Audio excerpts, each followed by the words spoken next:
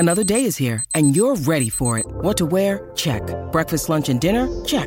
Planning for what's next and how to save for it? That's where Bank of America can help. For your financial to-dos, Bank of America has experts ready to help get you closer to your goals. Get started at one of our local financial centers or 24/7 in our mobile banking app. Find a location near you at bankofamerica.com/talktous. What would you like the power to do? Mobile banking requires downloading the app and is only available for select devices. Message and data rates may apply. Bank of America N.A., member FDIC. Pleased to be joined today by Matt Wallbank, who is part of our episode here where we're talking about golf for a cause and different initiatives surrounding the game and the ways people are using it to make a difference and a good impact in some sort of way. Matt, we came across him kind of by happenstance. He reached out to us, in fact, and it's part of the reason why we decided we wanted to do an episode with a few different folks who are using golf in this way. But Matt, thank you for joining us today, all the way from New Zealand, where I'm sure you probably just woke up and are wondering why I made you schedule this call so early, but it's great to have you on. First off, I just want to ask, to give our listeners a little bit of info about yourself and what you're doing with the game of golf, what your fundraising initiative is, and the background there. Yeah, so thanks heaps for having me on, Al. It's really, really cool. So I'll give you a little bit of background. So in New Zealand last year, 607 people committed suicide, which is in our country, maybe not for America.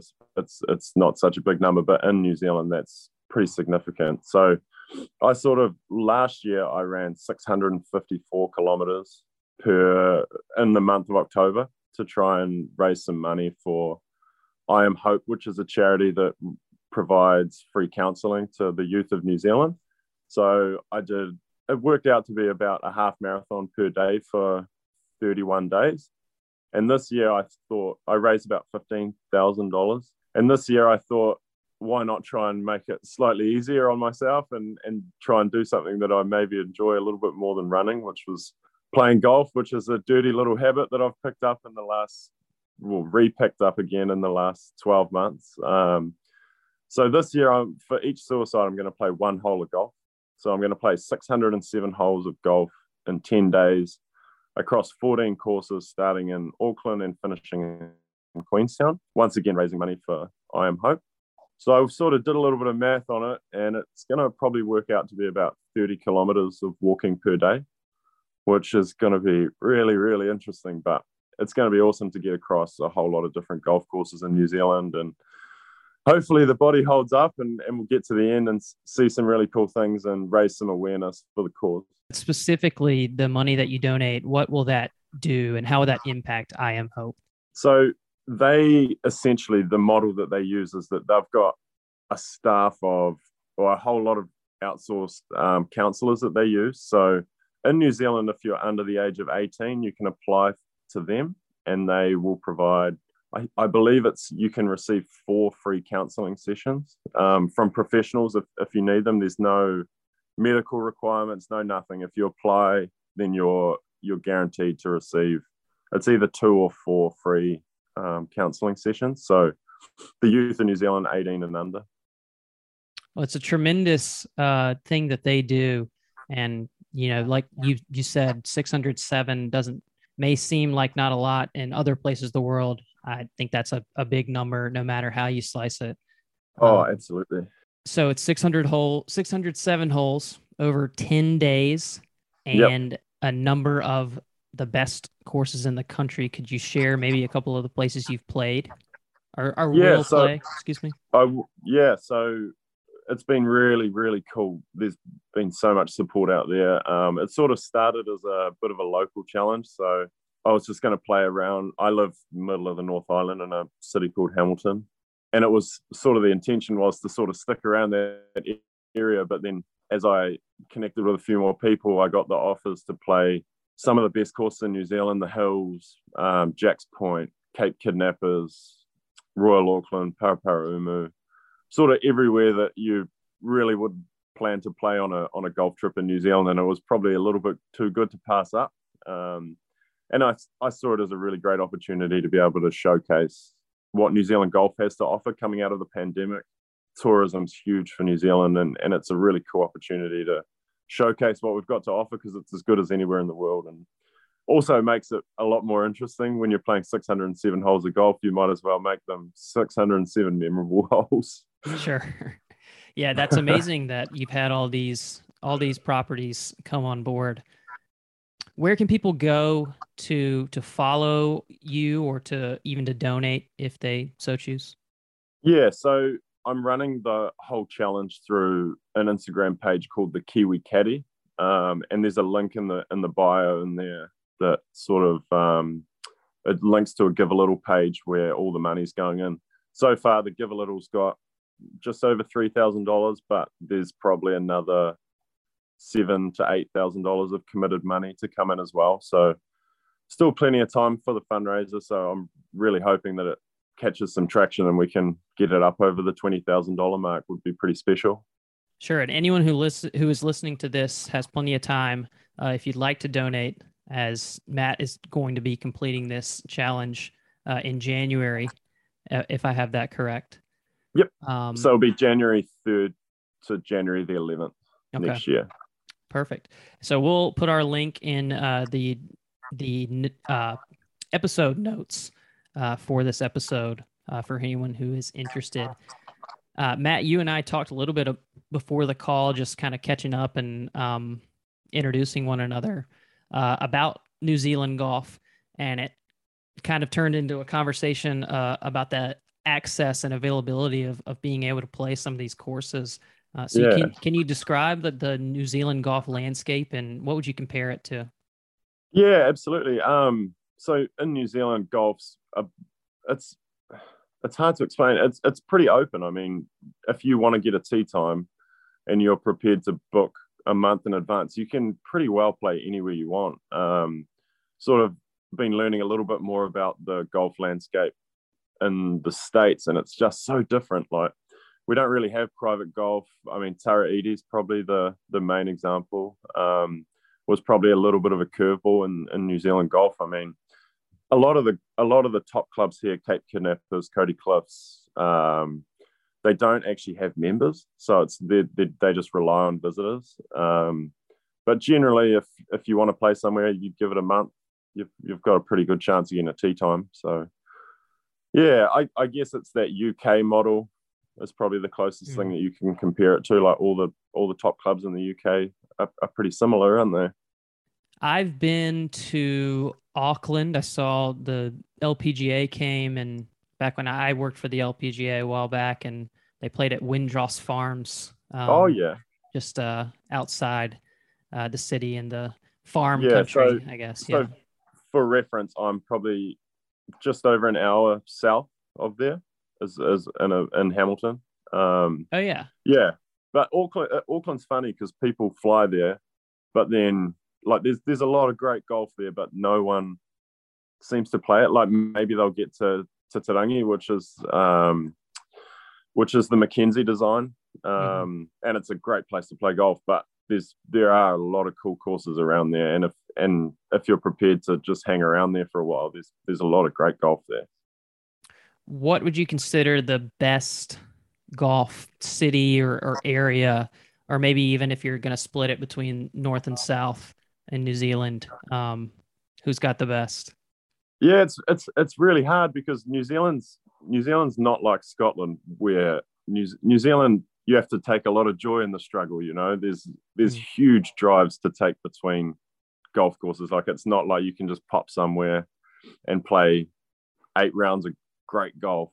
You might have to play one, then drive 3 hours, but that's what makes it so special. And that's why people, when they do come down here, because we're so far away, you should take the time to give yourself a good month to just explore all these great courses. But I guess Arrowtown, which is 20 minutes from Queenstown, is probably the best collection of premium golf. You get the Hills, which is awesome. You get Millbrook. You've got Arrowtown Golf Club, which is a bit of a hidden gem, and then Jack's Point's just there as well, which is pretty well known. It's sort of float around the Golf Digest 100 in the world. So that's probably your biggest cluster of great golf around there. Well, even just between, you said that if you have to drive 3 hours to another place, it's one of the most beautiful drives you'll ever do, depending on it is where you are. I mean, you want to be Queenstown, pretty switched on because our roads aren't the best. Yes, there's going to pay be attention. you'll have some interesting drives. There's no doubt about that.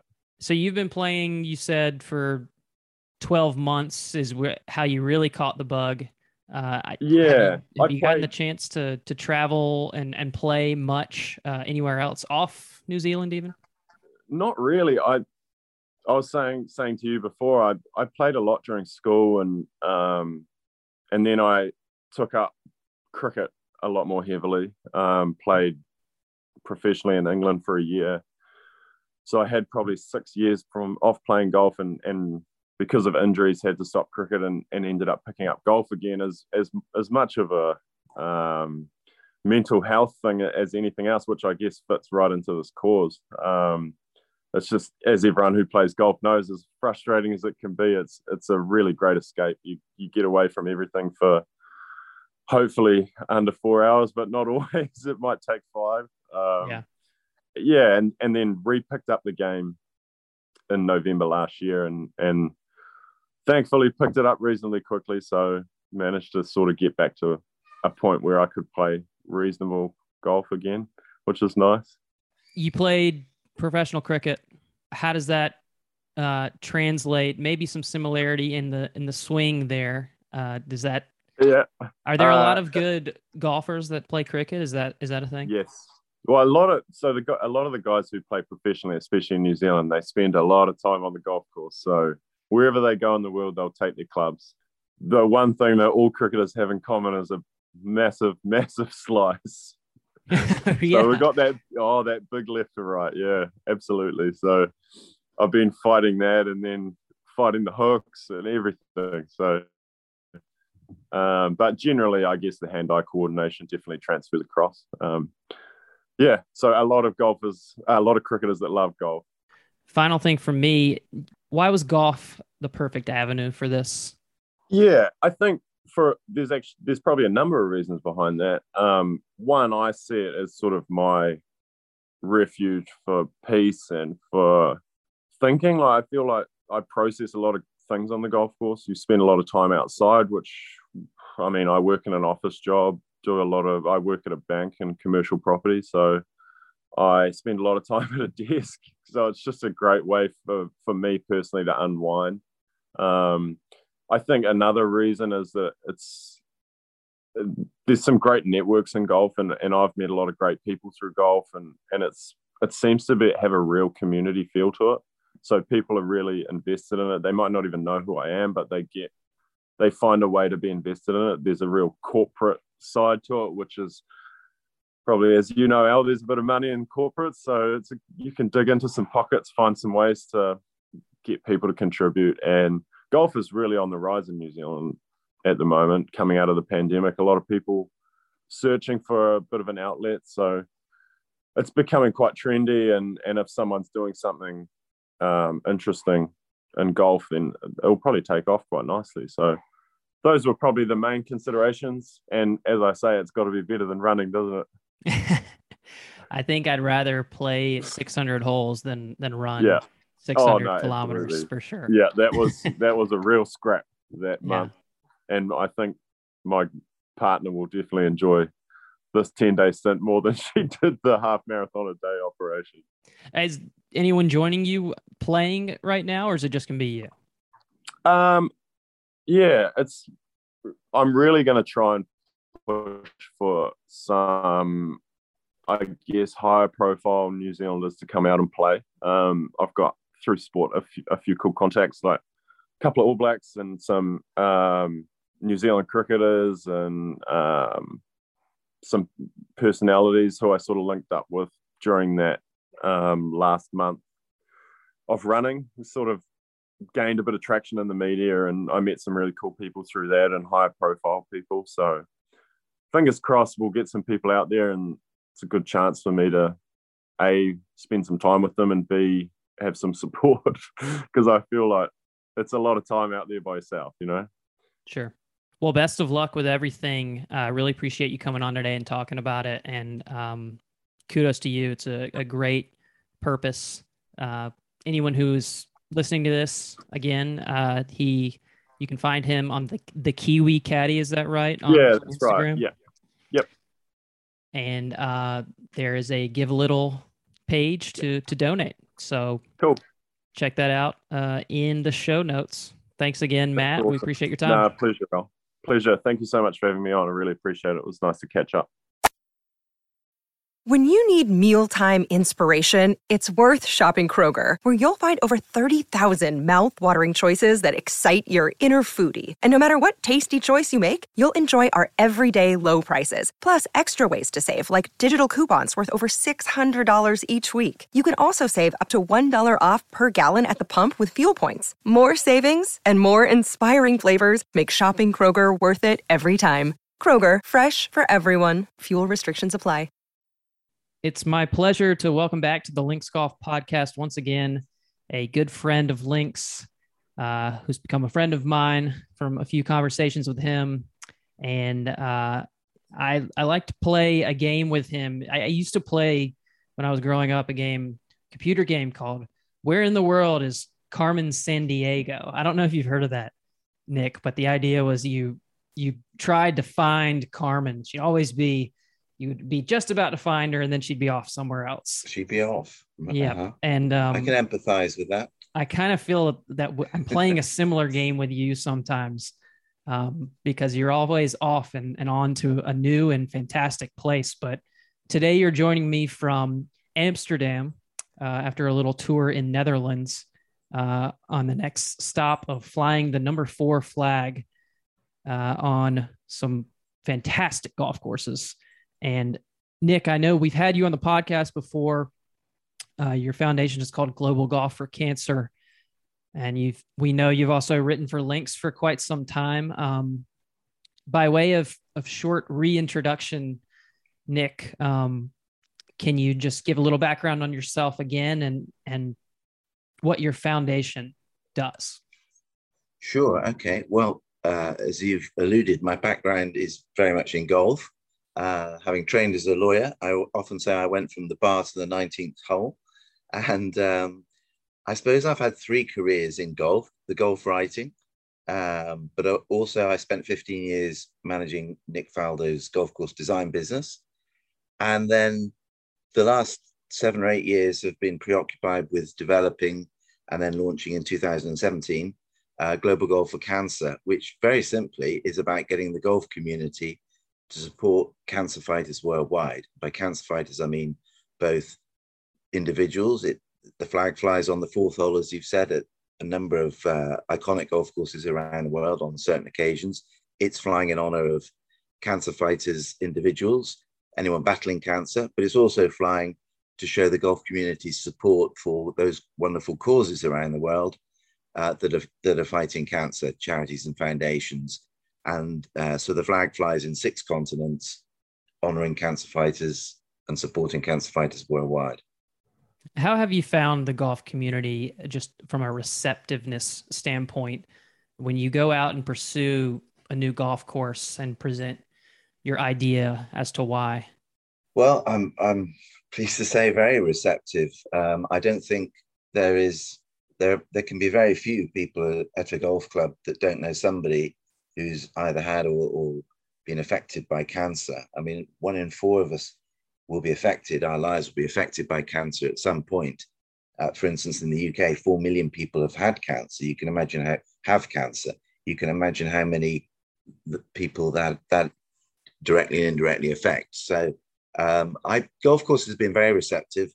Yep, over 200 golf clubs around the world, including, for instance, every Open Championship venue, of which there are 14, from Prestwick to St Andrews, and in iconic places such as the Rio Olympic course, Durban Country Club. Flags also flown at Pinehurst quite recently on the 4th of the 4th. And only 2 golf clubs, I won't tell you which 2, but only 2 have ever actually sort of hesitated before agreeing to fly the flag for cancer fighters worldwide for the reasons I've said to you. So I think the golf community is very supportive. initially, now the cause has become personal for you because when you first started it, you were cancer free, That's great. and now you've had, I think, is it still four? Yeah, four bouts with cancer. The Four battles with symmetry. cancer. I mean, you're sorry to interrupt. You're absolutely right. It's bizarre that having had the idea for flying this flag for cancer fighters worldwide, and that's initially there was a 2 or 3 year delay before I launched it because I had that cancer, and that was I the most credible campaigner? That was always on my mind. Now I didn't want to have cancer, obviously, but when I had my first head and neck cancer, it certainly, well, I certainly gave me impetus and determination to develop this campaign. And bizarrely, I suppose I have had cancer 4 times now, head and neck cancer. But the last time was 3 years ago. So one of my slogans is 4 and no more. So, and I always touch wood, of course, when I say that. So that's right. But I mean, I always like to present a positive attitude, because certainly my experience is that if you like, when one door opens, another door closes, and this campaign wouldn't have got the momentum, wouldn't have the passion that I have for it, had it not been for cancer. And again, people sometimes seem surprised. They think, gosh, you've had cancer 4 times in the last 6 or 7 years, but you're telling me that they are 6 or 7 of the best years of your life. And I do tell people that. So, that you can turn adversity into an opportunity. Not always, but if you have a mindset that wants to turn adversity into opportunity, I do believe it's possible. So yes, having had 4 cancers is part of the story of me having it, is part of the story of Global Goal for Cancer. But of course, ultimately, it's certainly not about me. Sure. It is about those people fighting cancer all around the world.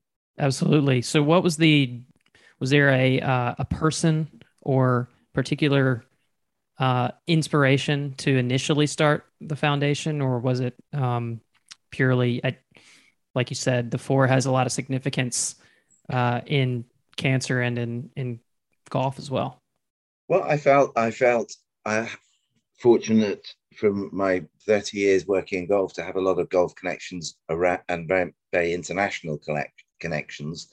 Having managed Falder Design, we worked in I must have worked on golf projects in about 20 different countries, and literally on all the continents. So I had the contacts. I thought it is a good idea. I mean, very simply, if you think about it, there are 60 million golfers out there.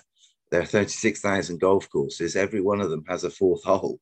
Even a 9-hole course has a 4th hole. So, and what sport can fly the flag for a cause better than golf?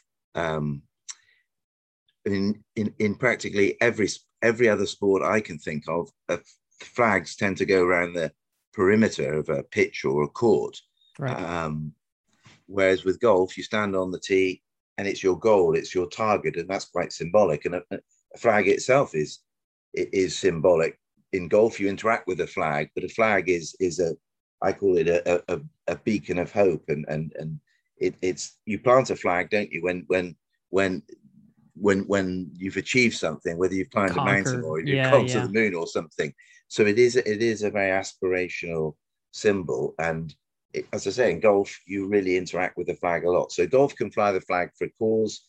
There are 60 million golfers, so many affected by cancer.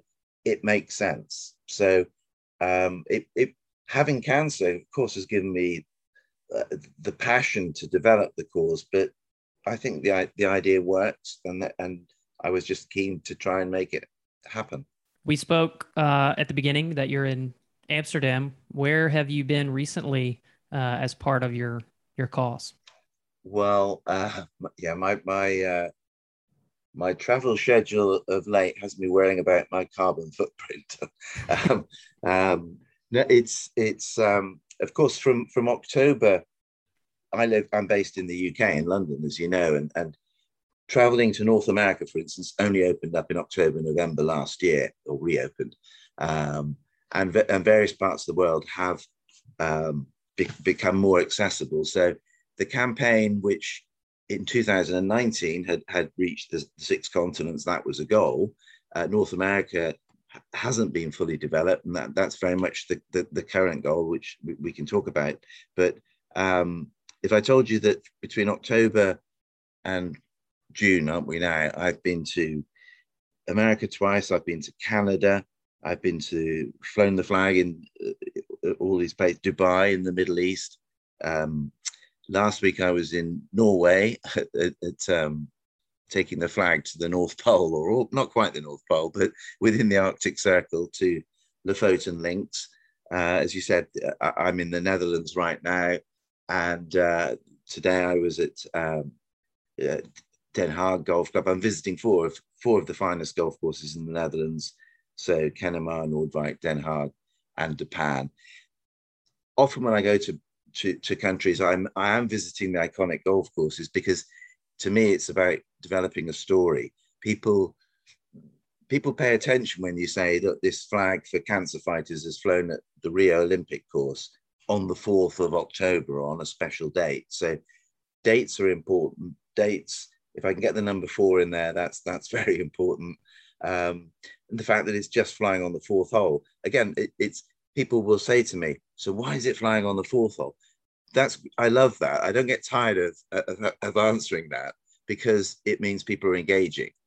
And I think that, again, that's one of the, if I can put it this way, one of the beauties of the campaign is it has some very distinctive and unusual features. So this flag flying just on the 4th hole, just on sort of special occasions, at iconic courses initially, but absolutely the plan is to involve the whole 60 million of the golfing community in one way or another. That's the intention. Yeah, you're well on your way for sure.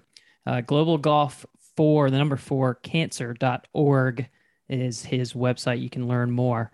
Is there a course that you're either most proud of getting involved in flying the 4 flag, or maybe one that you were most surprised that they said yes and flew it? I often say in developing the campaign, and again, some of your listeners will be aware of this, that I launched it. I wanted to launch it in an impactful way. Initially did a 2,000 walk around the west coast of Ireland from top to bottom, all around the coast, with a golf bag on my back, calling into 40 golf courses, the Ballybunions, the Hinches, the Watervilles, etc., playing the 4th hole when I did my walks.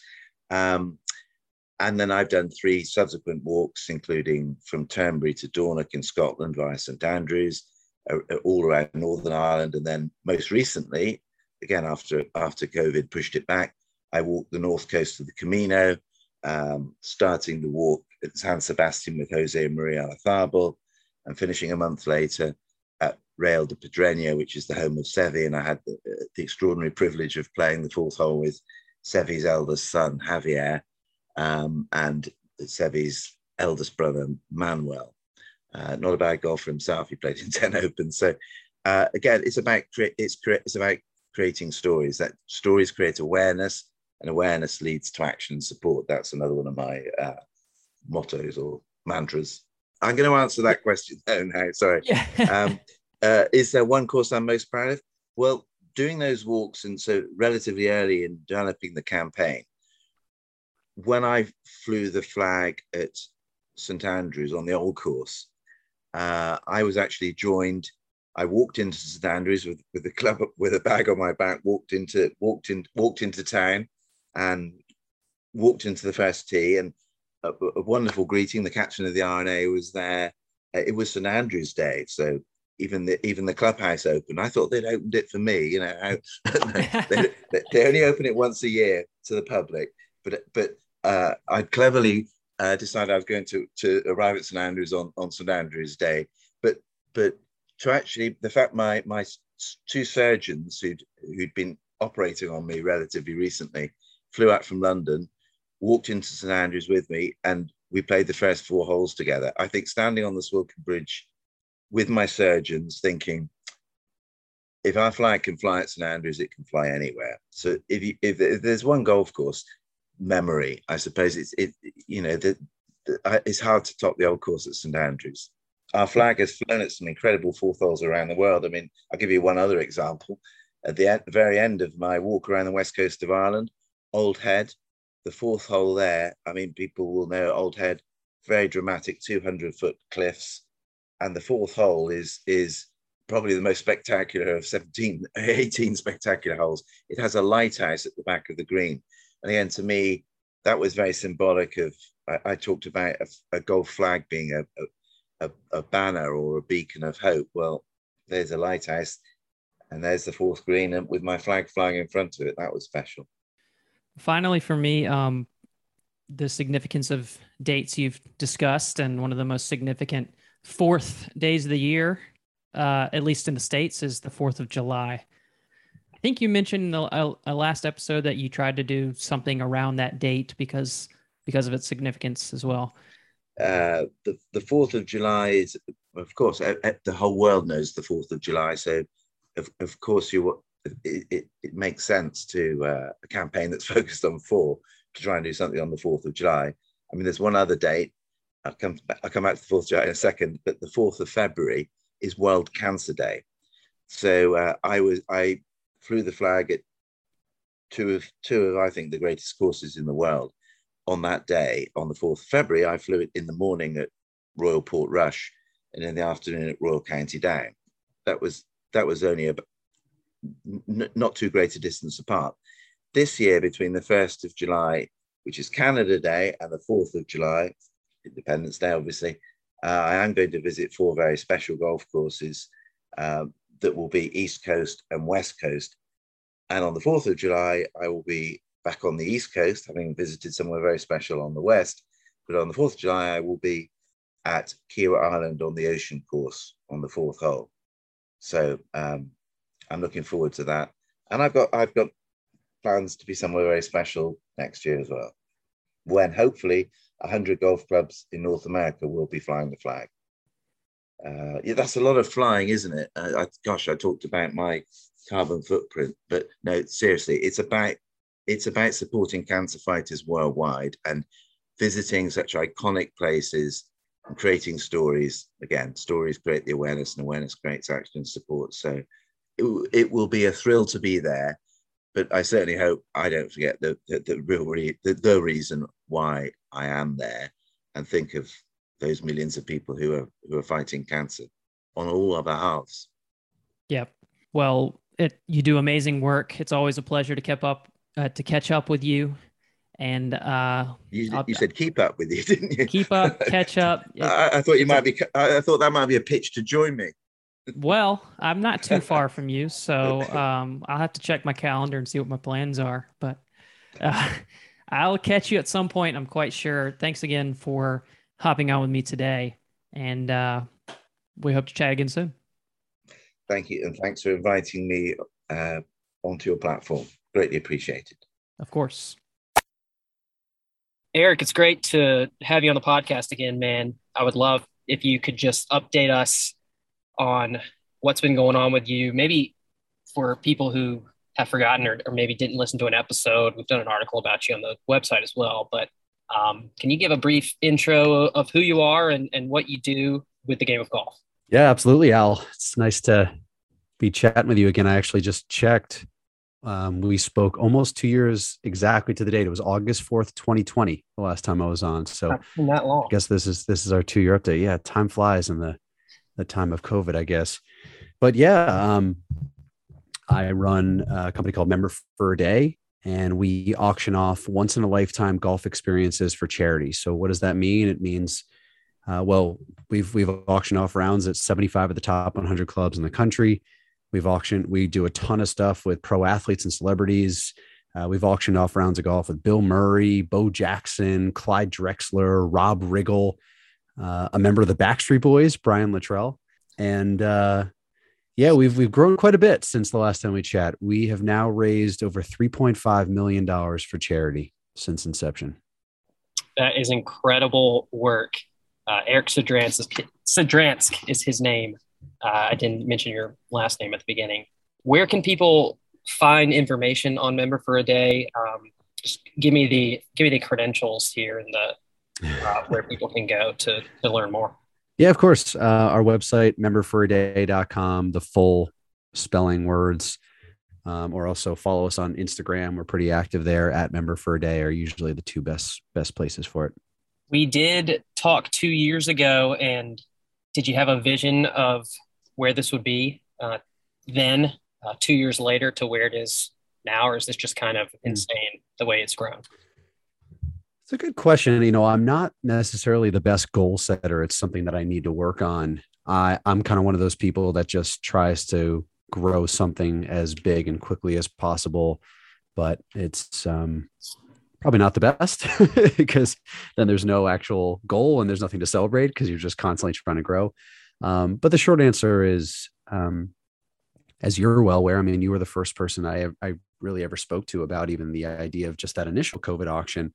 This is all just one big experiment. This is all one big test. This has just been a beautiful organic journey that I've really had no expectations at all. I think the most exciting thing to me now is that we've kind of created a brand, and we see it almost daily now that nonprofits reach out to us and they're looking for new and innovative ways to fundraise. And we have a track record, right? We've worked with the American Cancer Society multiple times. We've worked with the ALS Association. We've worked with Children's Miracle Network. We've worked with almost 10 chapters of the First Tee, and we'll be doing significantly more going forward. So we have case studies. We have a track record. We are doing this, and we are proving ourselves. Not only are we driving results in the form of fundraising dollars, but we're having fun.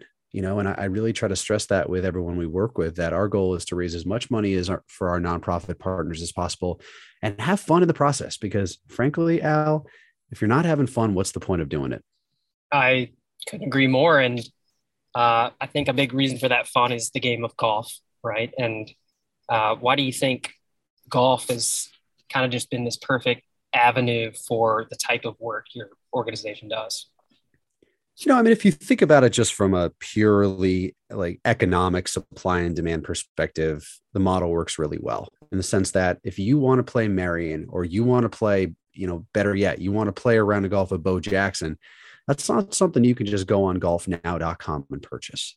And so we're talking about a very, very, very short supply.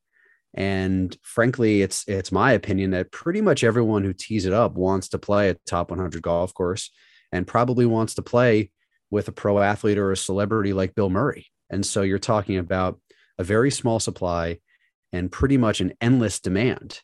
And so it doesn't take an economics PhD to figure out that will work. And, it's not like we reinvented the wheel, right? We've all been to charity golf outings where they'll have a silent auction and they might have rounds of golf at a few really nice private golf courses. But what we did is very typical of tech companies, which is take a fragmented market, aka all of the charity golf outings that happen across the country, and create one massive platform where, now we're up to, our audience is about 25,000 people. And so you're talking about, compare that to a room of 50 to 100 in a golf outing. And it's no wonder that we're raising a substantially larger amounts of money for nonprofits. And oh, by the way, they don't have to put on a golf tournament, which you and I know takes a lot of time and effort. And so this is all digital, and it just is really just a simple turnkey solution that for some of our nonprofit partners can raise a substantial amount of money. Yeah, you've concentrated that idea in a singular space, which is very, very cool, a great idea, and to see it in implementation is fantastic. You're doing amazing stuff. And you mentioned experimenting and trying new things, trying to be new and innovative. You do have a new idea on the horizon, or should I say event. What can you tell us about the fall foliager?